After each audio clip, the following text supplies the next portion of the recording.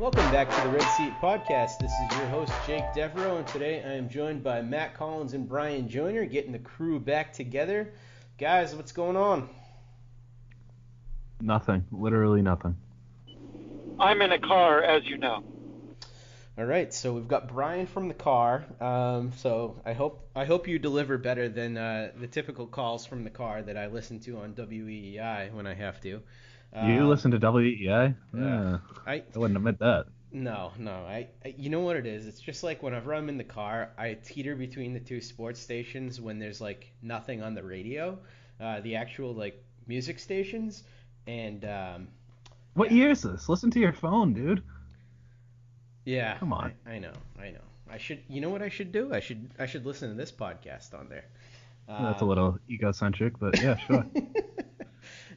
So anyway, Matt's absolutely right. There is nothing going on. However, Mookie did win his arbitration case, and that is big news for the Red Sox and for Mookie Betts.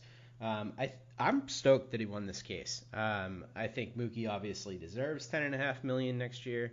He probably deserves $25 million or not more. So it's cool that he won this, but I'm wondering, Matt, what are the long-term ramifications of this? Because the team clearly didn't want this to happen.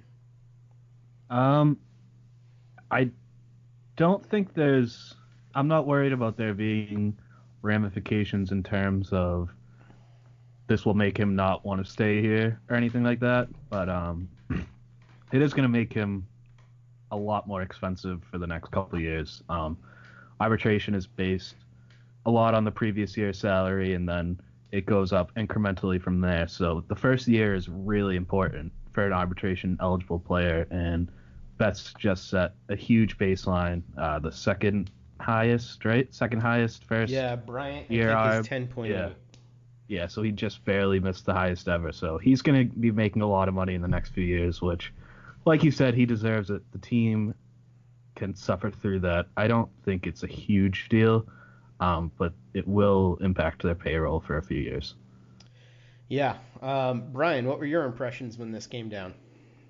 Well, Matt had said he expected the Red Sox to win, and now that Mookie won, and more to the point, Shelby Miller won. Is that true? He won his arbitration.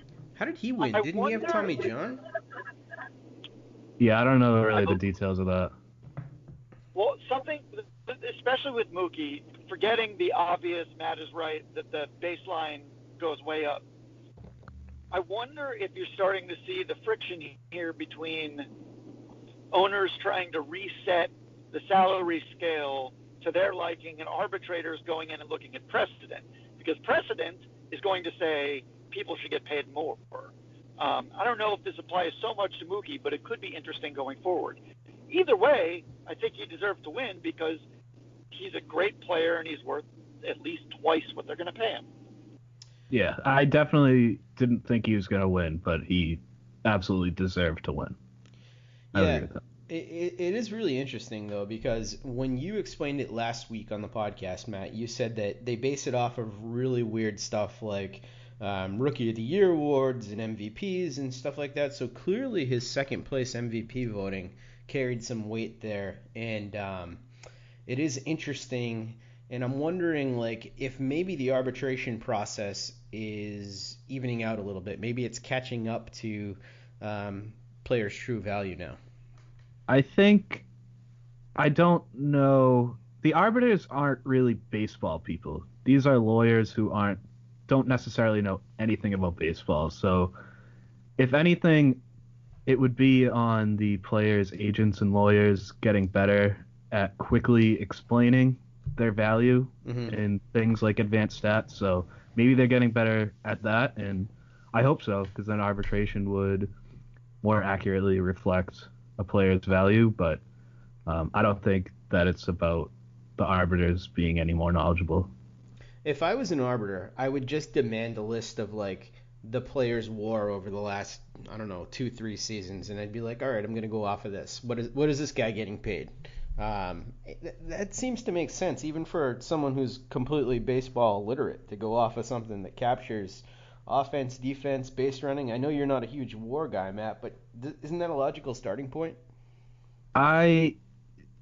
don't know. I think it's easier for us to say because we already have that knowledge, but if you don't really know anything about advanced stats and then somebody's just throwing this ultra complicated formula at you, and I mean, these are lawyers, so they're going to want to know what the number is and the calculation, and it just gets really complicated. So I don't know. I don't really know if that's how they would want to roll. Yeah. Difficult to predict, that's for sure. Anything else on this before we move on with the Mookie arbitration? I No, their payroll now is at, I have it at 210.5 million for the luxury tax. So do with And that what you will. what is the threshold for their luxury tax this year? They're over. It's 197. Right. So they're Okay. definitely over. The penalties for draft picks is 40? 237. 37. I Yep. believe it's Okay. 40 million over. So Okay. that's My, important to watch. I guess my question is, what is the worst contract that Mookie is being paid equal to now? Because even though he won 10.5 or whatever, is not the highest salary in baseball by any stretch. Do you guys know offhand of anyone who's making about the same? Chris Bryant is making 300,000 more. I only know that because he just barely beat him out in first year arb, but I have no idea. What if first year arbitration is just due to handsomeness? That's interesting. The Red Sox may be paying a lot of money in the next few years if that's true. Andrew Benintendi's coming up too. Well, if that were true, Xander Bogaerts would be getting paid a lot more. That's also true. Yeah. Red Sox are a good-looking bunch. They really are. I wonder if any of the Red Sox will get any clothing line sponsorships like Chris Bryant. I think he's still working with Guess, isn't he? I don't know. Mookie's a Jordan client, though. That's something. How is it February and this is all we have to talk about? It's amazing. Truck Day's on Monday. You want to talk about Truck Day? I do not. Yeah. Let's move on from this. All right, so the Red Sox farm ranks, almost all of them have come out so far. We were going to talk about this last week, and then we didn't because we kind of ran out of time, and now is as good a time as any to talk about it. So we've got the Sox prospects list as usual. Baseball America list is in, Baseball Prospectus list is in, Minor League Ball list is in, and then most recently we have the Keith Law list. Not a ton of surprises at the top. We've got 1 and 2, clear cut, Jay Groome, Michael Chavis. 3 and 4, flip-flopped between a bunch of outlets between Brian Mata and Tanner Hoke. And then after that is what I call the tier of sheer madness, which is basically a bunch of random guys who may or may not belong in the top 10 if this was a respectable system at this time. And then Keith Law goes ahead and ranks the Red Sox system, I believe it was 24th. Is that right, Matt? Yeah, Baseball America did as well. But they had them at the identical. Okay. Yeah. So both at 24th. But I think the more interesting thing was that one of the ranking sets came out when they did their top 100 and had Michael Chavis ahead of Jay Groome. Which outlet was that, Matt? That was MLB Pipeline, MLB Pipeline. They haven't released their team lists yet, but they did their top 100. So that is something of note right there. I think we would all agree that MLB Pipeline tends to have the most bizarre lists. I think Keith Law's list is notably very different from year to year from the major lists as well. However, MLB Pipeline always seems to be kind of off there in the distance. Would you guys agree with that? Yeah, them and Keith Law usually stand out. That's not necessarily a bad thing or a good thing, but they're usually furthest from the beaten path. Yeah, Jake, I totally know the difference between these. So you're right on that. Well, I'm glad we could get your expert opinion, Brian. No, but for reference, Jake, for the listeners, Jake invited me into a dynasty baseball league, and so I am learning about prospects rapidly. So I'll not be an idiot all season. No, I can vouch for Brian. He is learning very quickly. He's almost like a like a toddler or something, like he has that innate ability to learn like much, much faster. I think his brain is somehow hit a new development curve. We're all very proud of you, Bryan. Also hurts himself on playgrounds. Well, no one said you were perfect. What do you make of that, though? Because I don't know how I feel about any outlet having Chavis first. I think there's just the problem with Chavis, and I guess you could make this argument for Groome too, but there's just so much variation with Chavis's outcome. It's not like we know what he's going to be at the next level, and I think I still have big questions about Chavis's hit tool. I know the power's there. The position thing kind of worries me a little bit. I don't really know where he's going to play. He's undersized for first. He's not great at third. He could probably play there for a couple of years, but he wouldn't be great. I don't know about the idea of pushing him to second base. And it's conceivable that there are enough holes in that swing that he could come up and bat like 220. I don't think that's the case. I think he's probably more of a 250, 260 guy when he gets to the bigs, but all that is enough to kind of scare me away. But at the same time, I mean, we've got Jason Groome, who is a Red Sox pitching prospect. So as good as he is, it's not like the Red Sox have a great track record of actually maximizing the talent on these guys, especially as of late. So where do you stand on this, Matt? I mean, I'm going to call him Groome because that's what I've always called him, and I don't know how to say his name. So I would put Groome first because I think everyone would agree he has more upside. There's real potential for him to be a number 2, maybe like a number 1, whereas Chavis is close to the majors. He's almost certainly going to play in the majors, so I can see the argument for him. Groome hasn't pitched very much, and when he has, he's been incredibly inconsistent. So if you really value proximity and safety and definitely playing in the majors, then I could see it. But I'm not surprised that there's only one list who has done this. Yeah, and I think that Bryan certainly agrees with us on this one because he selected Groome in our dynasty draft. Yeah, I didn't reach to do it though. I do think that this just seems like the perfect hedge, and Chavis was 2 spots ahead, right? So it wasn't they're effectively a wash in that one, and you can see the thought process. And I think I, with you guys, disagree with it just because of Groome's true talent level, at least coming out. So we'll see, but it's the perfect split of the older guy who's got some power, who's ready, who will play, and the younger pitcher where there's just a ton of variables. And he's looked good at times, and that I know because I've been reading up on him more. But it doesn't, like, if it was 20 spaces different, I'd be raising my eyebrows. But with 2 spaces different, that's basically the same thing. And it should be mentioned, Baseball America had Groome ahead of him, but they were also 2 spaces apart there, too. They had Groome 83 and Chavis 85, so... Yeah, but they're right, so that's... There we go. Sure. Yeah, I mean, both of those outlets do a good job, though. And the thing here is that the big takeaway, I guess, is that the Red Sox system just isn't what we're used to seeing at this point. I mean, even the top 2 guys in the system, the clear-cut top 2 guys are back-end top 100 guys, which is not something that we've seen in years now at this point. We're so used to having the Devers and the Bogarts and, the Benintendis and all these guys. But we do have them. They're on the team now. Right. Yeah, we've got them. We just don't have them in the system. So it's just it's a little different to see the Red Sox all the way down at 24, and it's especially kind of scary when you see the prospect list come out and you see the Yankees unanimously in the top 3 systems in baseball with the lineup they already have. Yeah, but we knew this was coming.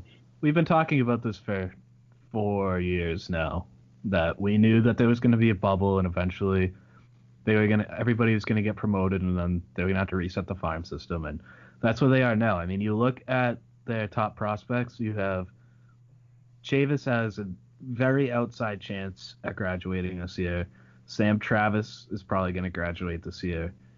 And that's about it. I mean, they have guys who could and maybe should increase their stock this year. Tanner Houck was on Keith Law's just missed list. Brian Mata was incredibly impressive as an 18-year-old.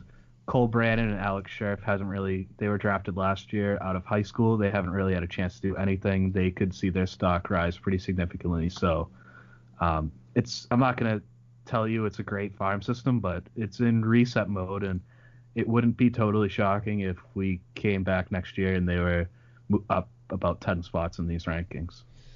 Do you guys have any dark horse in these rankings? Well, not in these rankings, I should say, but anyone in the system that might be outside of the top 20, might be like 60 range. I don't even care how far down he is, but anybody that you're going to be watching closely this coming up year that you think has a potential to move up in the system? Roldani Baldwin. I'm extremely surprised he hasn't been mentioned anywhere yet. He had a really good year as a catcher. He had 274, 310, 489. I don't know a ton about his defense, but a catcher who can hit like that, I'm surprised he wasn't mentioned more. Zach Schellinger is a guy they drafted last year. He's a college reliever-only guy, so he can move pretty quickly. It's a lot of lottery tickets, but there are some interesting players down lower in the system. Bobby Pointer.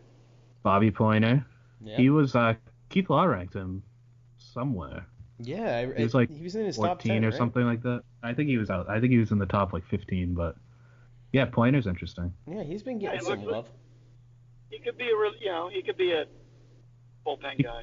He could be up this year. I'm going to tell you the guy who I'm watching, who they drafted last year, who is, let me see where he's ranked in the Sox prospect system. He's all the way down at 48, but that's Tyler Esplin. He's only 18 years old. He's 6'3", 230. He's just a beast, this huge outfielder who's got a lefty swing with some pop. I just really like the raw tools here. He was on Law's list as well. Where was he? Let me open that up. He was 13 on Law's list, and Pointer was 15.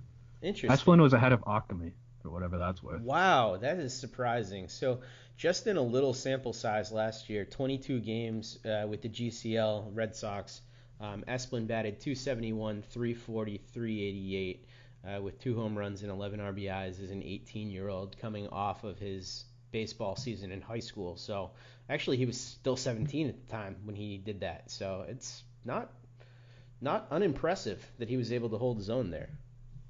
Yeah, he's I mean, I do the minor lines where I pretty much just post the box scores from all the minor league games, so he was definitely a name that stood out.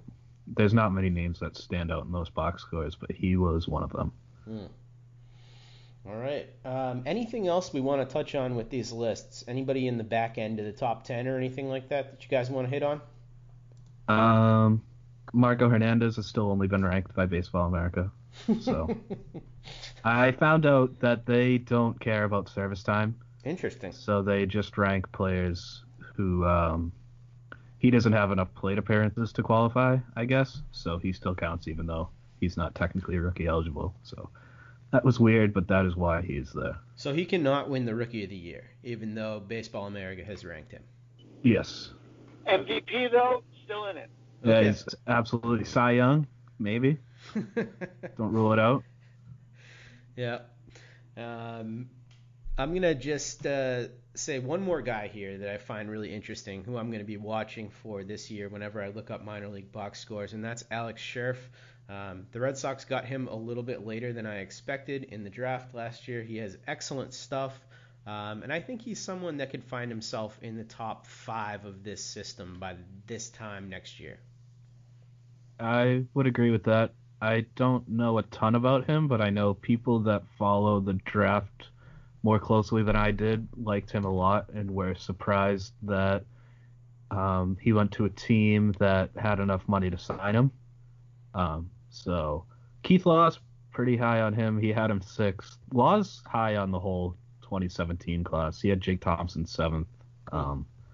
So I think Keith Law is a little more optimistic about the Red Sox future farm system than a lot of people are. But Scherf is definitely perhaps the biggest reason why. It's all very interesting. There's going to be a lot to watch next year, so you're in a good spot, Matt, to be up there near the AA club. Yeah. So MLB Network just did their top 10 ranks right now at each position, and the Red Sox have made a few of these lists. They haven't finished all of them yet so far. They haven't done pitching, so Chris Sale's certainly going to be up there. But they have done right field. Kimbrel too. Yeah, Kimbrel as well. They have done right field, left field, and second base. In all of those positions, the Red Sox had a representative. So here is how they ranked in terms of MLB Network. Mookie Betts they had as the 3rd right fielder on the list, behind Aaron Judge and Giancarlo Stanton, but ahead of Bryce Harper. How can he and be J.D. number Martinez. 3 on a list behind 2 other right fielders? What?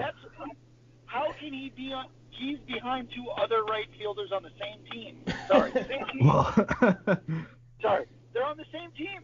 They can't both be in right field. No. He's number 2. Don't listen to the list. He's number 2. That's true. I mean, he points out a You're big flaw in fired the up logic. about this. What did you think of the ranking, Matt? Did you think it was too low? I would probably. I get why they rank him down there, but I think I would have him 1 or 2, and I might have Harper ahead of him if I had him at 2. I don't know. I mean, these guys are all really good. I think that coming off last year, I can see why they rank him behind the Yankees guys, but moving forward, Stanton has the health problems. Judge, I think, is incredible, but last year I would be pretty surprised if 2017 wasn't his career year. Yeah. So, I mean, Betts just does everything, and it's such a safe profile that I think I would have Harper 1, Betts 2, Judge 3, Stanton 4. What about you, Bryan? I co-sign that, except for I'd swap Stanton ahead of Judge. Yeah, it's the health that puts Stanton behind for me, but I can see it. So for me, I ranked him this way. I had Harper 1, Betts 2, Stanton 3, Judge 4, J.D. Martinez 5. J.D. Martinez is not a right fielder, by the way. I don't know. Yeah, but that's where they have him here, so that's where I put him. I put McCutchen 6th. I put Nomar Mazara 7th.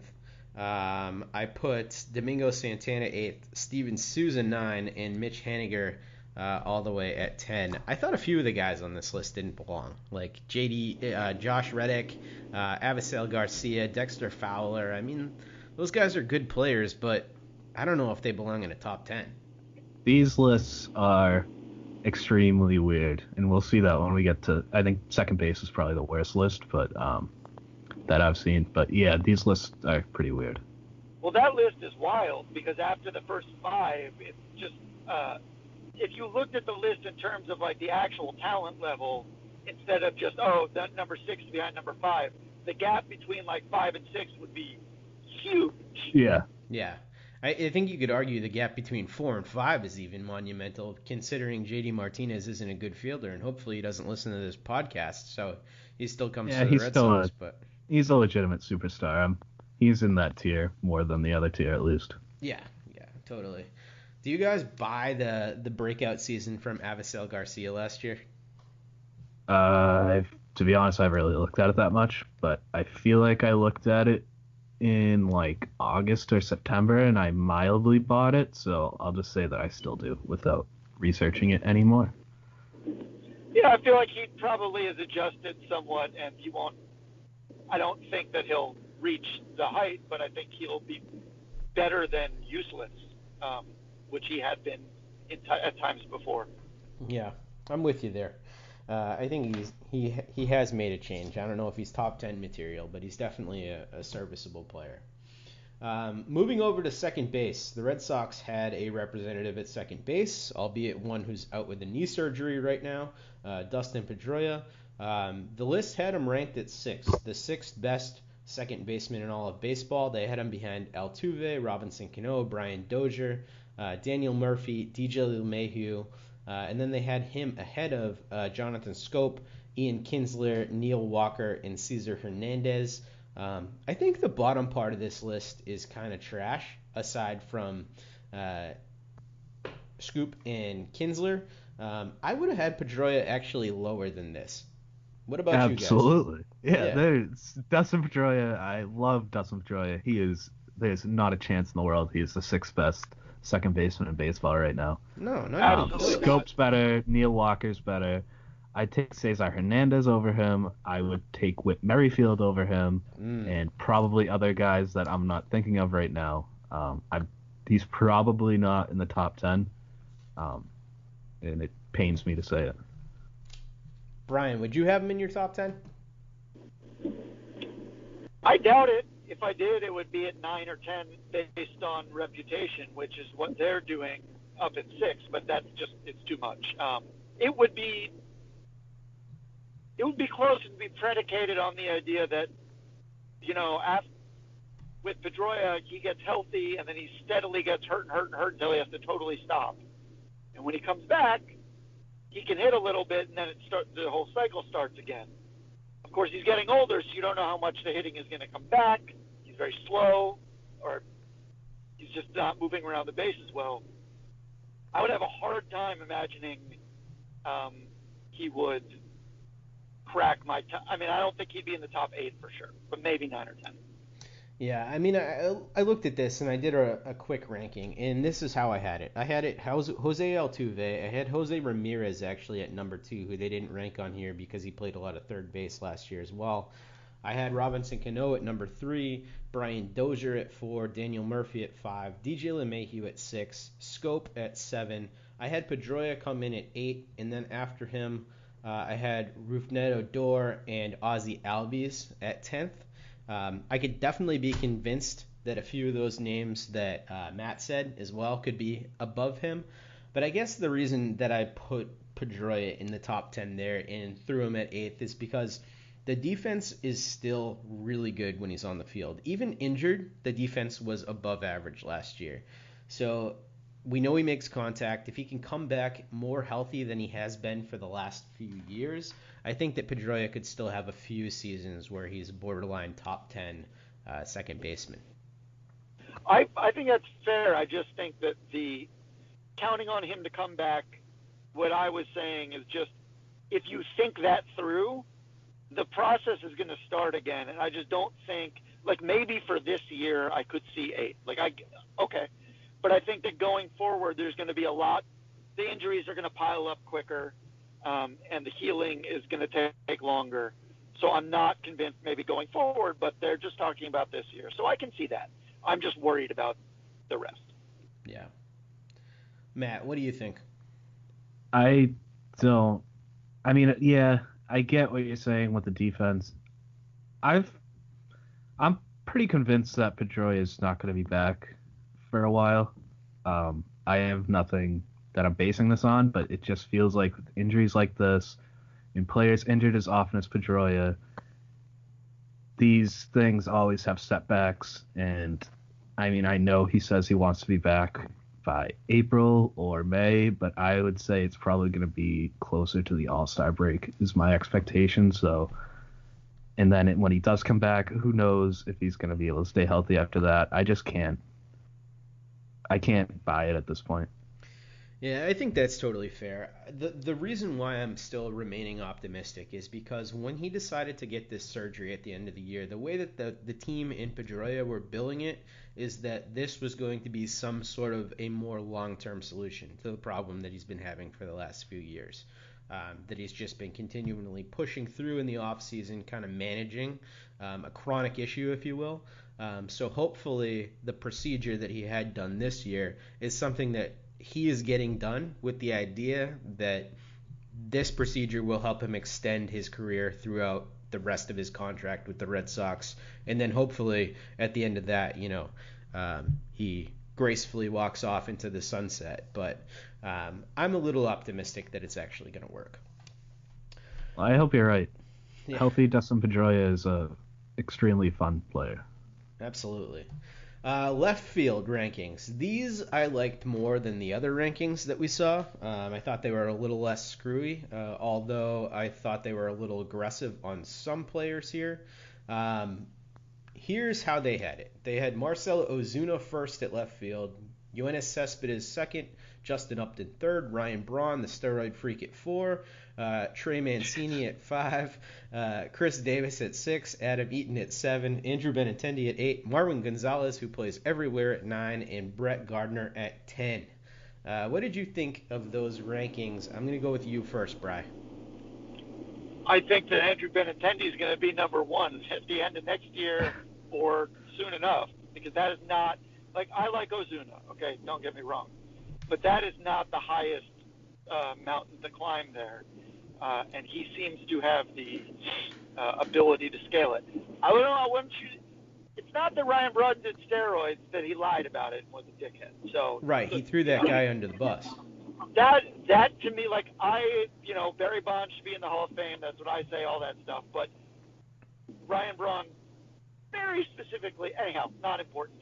I think that was it's an interesting list because it's deeper than right field, but the talent is not as high. So I can see why Benintendi came in that low. I know that other people might not think it's low, but I have a lot of confidence that he will be moving way up that fairly soon. Yeah, I'm with you there, Brian. What did you think, Matt? Do you think that this is too low for him? Yeah, I would have him. I don't know what Trey Mancini is doing in the top 5. That's insane to me. Yeah, that was wild. Ryan Braun shouldn't be in the top 5 at this point. Even throwing away the fact that he's a dink. He can still hit a little bit, but he can't really field as well, and he can't move as well anymore. They might be playing first base this year. Anyways, I definitely wouldn't have them ahead of Benintendi. Everybody else I could see. Eaton, Davis, Upton, Cespedes, Ozuna, and I could also see Benintendi passing all of them this year. I would say by the end of the year, it would be Cespedes 1 and Benintendi 2. Interesting. That would be my guess. So here's how I had it. I had Ozuna 1. I have Christian Yelich, who's probably going to be playing there after his trade to the Brewers, number 2. I had Benintendi 3, Upton 4, Rhys Hoskins, number 5, Cespedes, Rhys Hoskins, yep. Cespedes 6, Chris Davis 7, Adam Eaton 8, Kyle Schwarber 9, and Willie Calhoun 10. So I'm going a little young here. Willie Calhoun is a bananas pick. I'm just gonna lay that on the table right now. You're very future focused. Look, I agree that the Trey Mancini thing ahead of Benintendi is crazy. Dude can hit. That's fine. Jake, just a question about Ozuna. Yeah. Are you doing that based on production, or are you also factoring in Cardinals devil magic?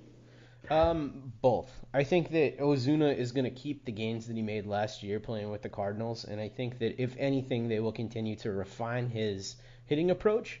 So I think that it's a possibility that last year, as good as it was, may not be his career year because he's 27, entering his age 27 season, and moving to the Cardinals Devil Magic team. I hear you, but I definitely I like Cespedes, but I think that I don't know. We'll see how it plays out. This is really interesting in your list and the MLB list. We're not had so few overlaps. And also, last thing, once you said Rhys Hoskins, I'm going Jay Groome now because you don't know what you're saying. I'm going up range. Yes. That is a very fair point. I have no idea what I'm saying. I just pronounce these names however I feel like it at the time. So, yeah, that's fair. Absolutely. Let's move on here. My question to you guys, and Matt, you so eloquently posed this yesterday or today in one of the articles that you wrote on Over the Monster, one of the many. You are a machine over there, by the way. And you basically asked why the Red Sox have not signed anybody outside of JD Martinez. Like, essentially the question you posed is, are they being too focused on JD Martinez?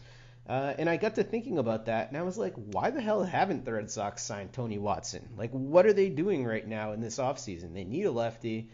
It's like it's going to drastically impact their ability to get under the cap at this point. They're already over the cap. Like, why aren't they doing this? Well, I think one possibility is that Tony Watson doesn't want to come to Boston. I have no reason to believe that's true, but I have to throw that possibility out there. I think the more likely is that the Red Sox don't think they need a left-hander reliever.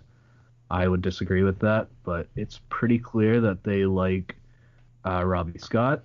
They have a rotation that, in its ideal form, has 4 lefties, so most of the time they're going to be facing starting lineups with a lot of righties anyways, so they may not need an extra lefty in the bullpen beyond Robbie Scott.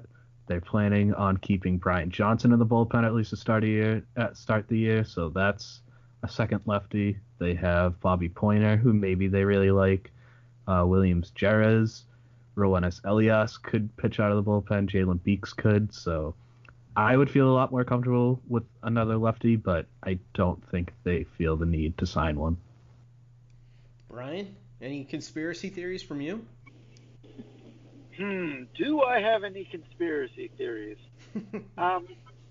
You know, the whole thing with it waiting it out, it just reminds me of the scene in Braveheart where they're coming at them and he's just waiting. He's like, wait, hold. And except for the Brewers, it's just everyone is just waiting. And yeah, that has nothing to do with Tony Watson. I think Matt made a very good point about. The way you described it, Matt, I can see why they haven't gone after Tony Watson, because it's the left-handed starters thing combined with what they have. It's not one or the other, but it could be scotch taping it through this year, which probably won't work as well as they want, but that at least it makes sense even in a why are we trying to justify it way. I don't think it's overly rationalizing. It is somewhat, but I don't think it's overly so. I just don't think that there's anything we could say about this offseason and why it's going as it is with any sort of definitive take, because we don't know why what's happening is happening. Yeah, I think that's fair. I think we have no clue why any of this is occurring the way that it is, and it is very frustrating that it is doing that, but I think we should move on. They're doing the truck in like 5 days, right? Or 4 days? What's that? They're doing the truck. The truck's Monday. in like 2 days, right? Monday.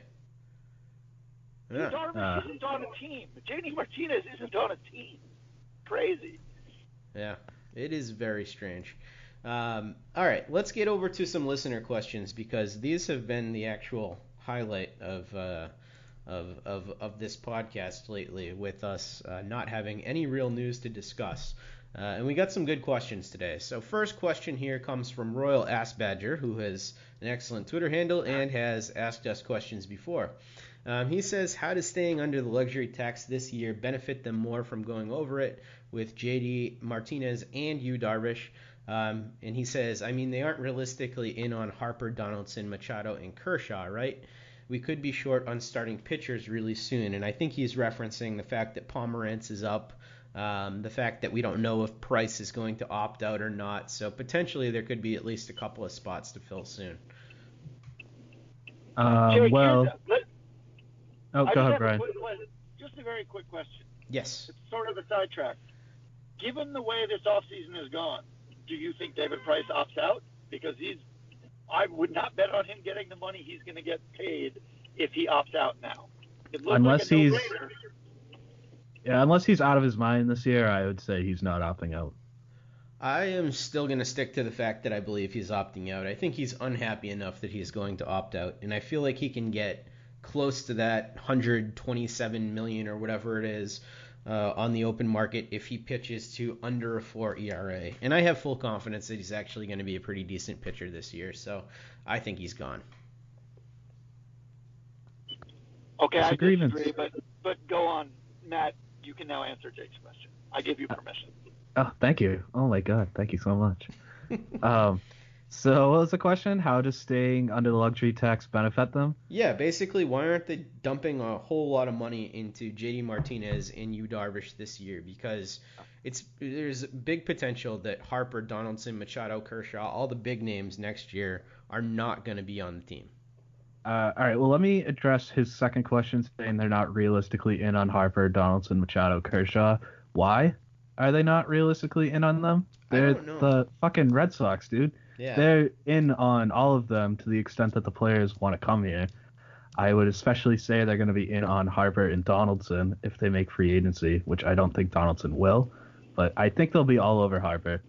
And Machado and Kershaw, too, if they show genuine interest. So I think that part of the question is not correct. As far as how does staying under the luxury tax benefit them, it benefits the owner's pockets a whole lot, because the more they're not staying under the luxury tax this year. No. They're already over it. They are over it. Forget it. They're already over it. They're trying to stay under the 237 mark to save a draft pick and to save extra tax money that they'd be paying out of their pockets, neither of which I really care about. So if Darvish's contract comes down enough, I wouldn't mind signing him, but I don't know. I'm not super concerned about them losing Price, and I kind of feel like Pomerantz is a decent extension candidate, so I don't think Darvish is necessary, but I wouldn't complain if they signed him either. Well, and then just getting back to the Price thing, if he does opt out, that would certainly seem to open the gate for those other guys. Yeah, exactly. I think it's laughable to even consider the fact that Dave Dombrowski, of all people, is going to sit out this next free agent class.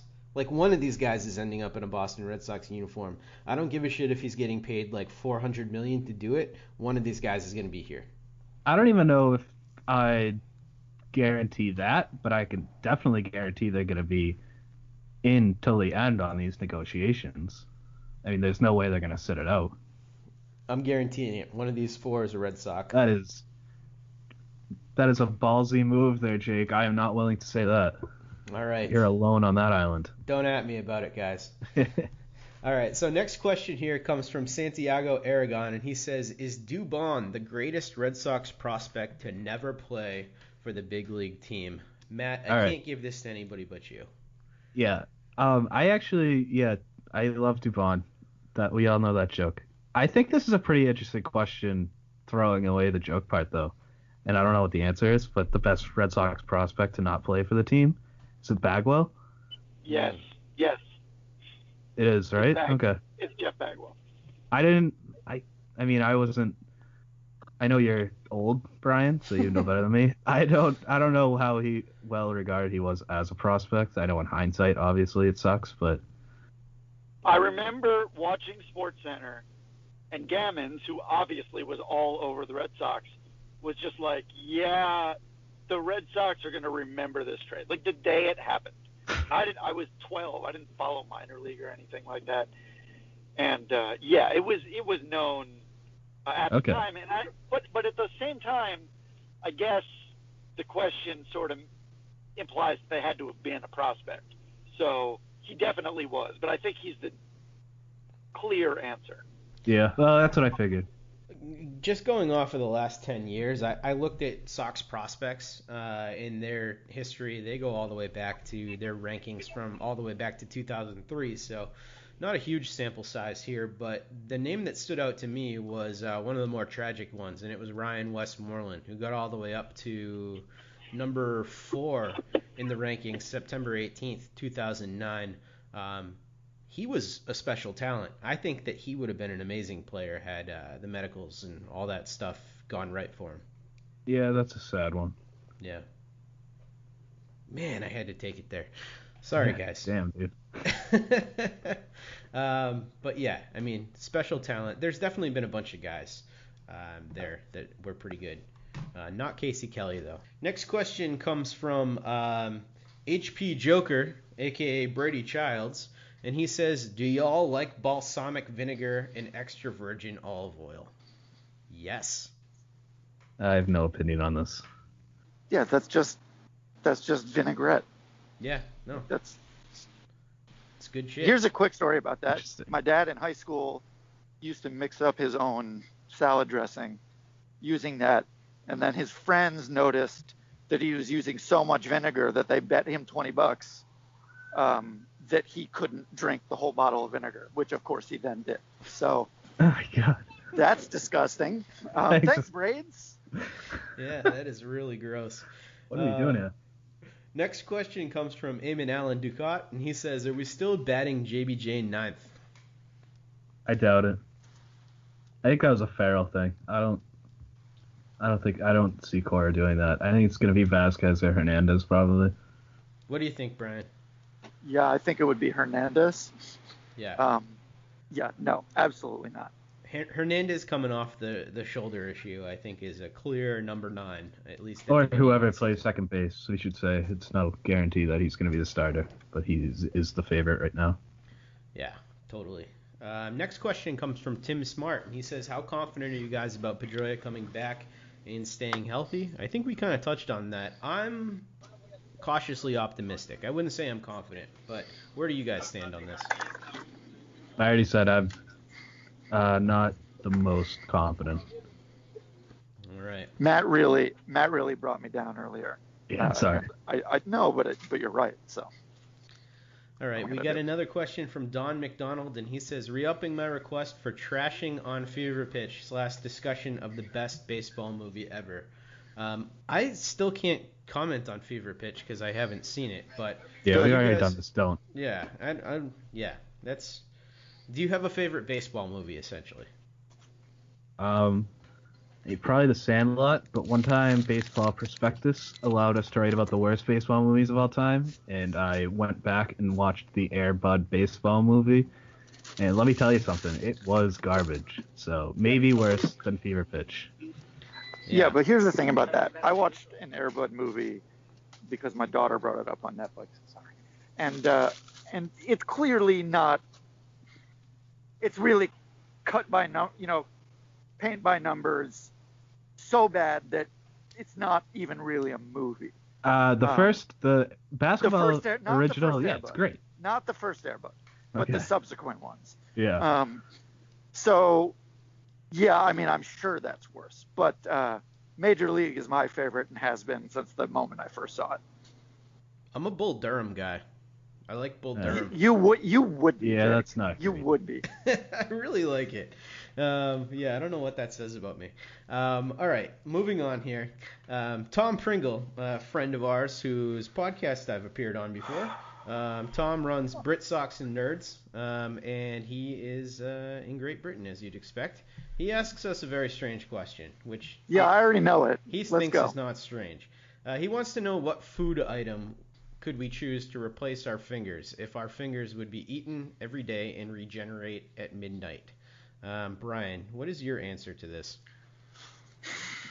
Well, I know that he also said you have to say the first thing that comes into your mind. And so I said mozzarella. I thought mozzarella sticks. He said not to say the first thing that comes into your mind. Yeah. Oh. I'll still go mozzarella sticks. That's a good one. Matt, where are you? I decided on baby carrots. Oh, that's a good one. A little healthy. That's really good. They're nice and hard, so you can still pick stuff up without them squishing. Also, you could just dip them in hummus and just lick the hummus off. Well, I was gonna say ranch dressing, but yeah, either way. Sure. Yeah. So I had it down to 3. My number 1 choice was carrots. My number 2 choice was ribs, and my number 4 choice was buffalo wings.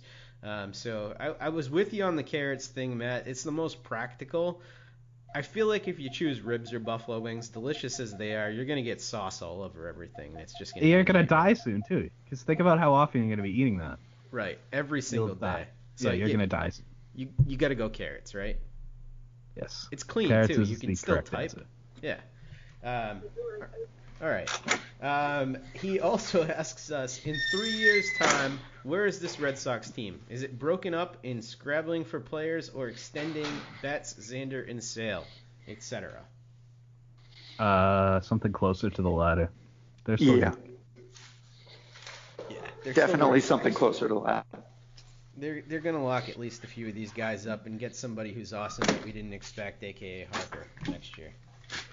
All right, so Nick asks us, Nick Zanaboni asks us, where do you see Blake Swihart fitting on the team next year? Is it even with the Sox? Jake, did you make this question up and put it in yourself? First of all, Nick can go to hell. Second of all, yes, Jake probably did. Guilty. Somebody was saying they expected Blake to be like the utility guy? Is that right? Could that be right? That's what they're saying his role's going to be. Sure. I don't think he's going to be on the team. What do you think's going to happen to him? I don't know. I mean, I don't think he's going to die. So mad. But I know. Don't worry, Jake. I don't think he's like dying or anything. But I don't think he's a utility guy. That's just absurd. I just can't wrap my head around it. I'm probably going to be wrong because they clearly believe it, but I don't think they're going to get rid of Leon. They're definitely not getting rid of Vasquez. So the only other option is for Swihart to be a utility guy, and that's just bonkers. I can't do it. Yeah. The correct answer here is that he's going to be on the White Sox, and he's going to be an all-star catcher for the next 10 years. Sure. I mean, they just signed Wellington Castillo, so that would be a little weird, but sure. I just love him. I have no logical answer here. Hey, Jake, I'm going to let you guys take the rest of the questions. I've reached my destination. Sure. Red Sox Nation, I'll talk to you next week. Alrighty. Bye, Brian. Later. Bye, Brian. All right, so next two questions are the last two, and Nick says, is Rusney Castillo our fourth outfielder? I think I can safely answer this one by saying no, he's too expensive. No, yeah, he's Bryce Brents is their fourth outfielder right now. If they sign JD Martinez, he's their fourth outfielder. Castillo's not going to see the majors. No, not as long as he has that contract, that's for sure. I think Jeremy Barfield is the guy to watch. I'm becoming obsessed with Jeremy Barfield. Barfield is kind of cool. He's a really good story, and I think that I'm with you, Matt. I'm a little more invested in him than I thought I was going to be. He's just a cool guy. He was an outfielder, then a pitcher, and now he's an outfielder again. He's playing indie ball last year. He went to Portland. I got to see him in person, so that's always fun. He was hitting home runs all over the place. He's 30 years old, so don't get too excited, but he's a fun story, and I hope he's in the majors this year. We should get him on the podcast. That's what we should do. Sure. All right, so here's a question for you, Matt, to wrap up the show. Who do you think the 7th and 8th inning relievers are for this upcoming year for the Red Sox? I think ideally it would be Thornburg and Smith, but I don't have enough faith in Thornburg to say that. So my second ideal answer would be Barnes and Smith, but the most realistic, I think, is Kelly and Smith. I think Smith is obviously, I mentioned him all three times, I think he's the definite guy who they are going to do everything in their power to make him their 8th inning guy, and then it's a big mess for 7th. I'll say Barnes can do it, but it wouldn't shock me if he fails and Kelly ends up with that role. Yeah, when I answered this question, I said it would be Barnes and Carson Smith. So I'm more with that. I just still don't have a lot of faith in Kelly. I know he's better than I think, and he scores well and lots of different categories, but I just think he gives up too many long balls. And I know that Barnes is guilty of that sometimes too, but I just trust Barnes a little bit more. See, I think you're the first person in the world to say that you trust Matt Barnes. I love Matt Barnes, and I don't even really trust him, but he excites me. All right. Well, I think that's a good place to wrap this thing up. So. All right. For everybody out there who listened to the show and liked it, please go on and rate and review us. You can do so on iTunes, Stitcher, Google Play, anywhere you listen to this podcast. Please give us 5 stars. Tell us how awesome we are. Tell us how much Brian's audio sucked. Whatever you want to do. But definitely give us 5 stars. You can subscribe to us there so we come to your phone automatically. You can follow us on Twitter. You can follow Brian on Twitter at Bryan Joiner. You can follow Matt on Twitter at MattRYCollins. And you can follow me on Twitter at DevJake. And also make sure you follow Over the Monster on Twitter, because that's the best source for all of the latest news, articles, everything like that that's coming out on the site. So thanks again for tuning in, guys. We'll be with you next time as news breaks, and thanks for joining us.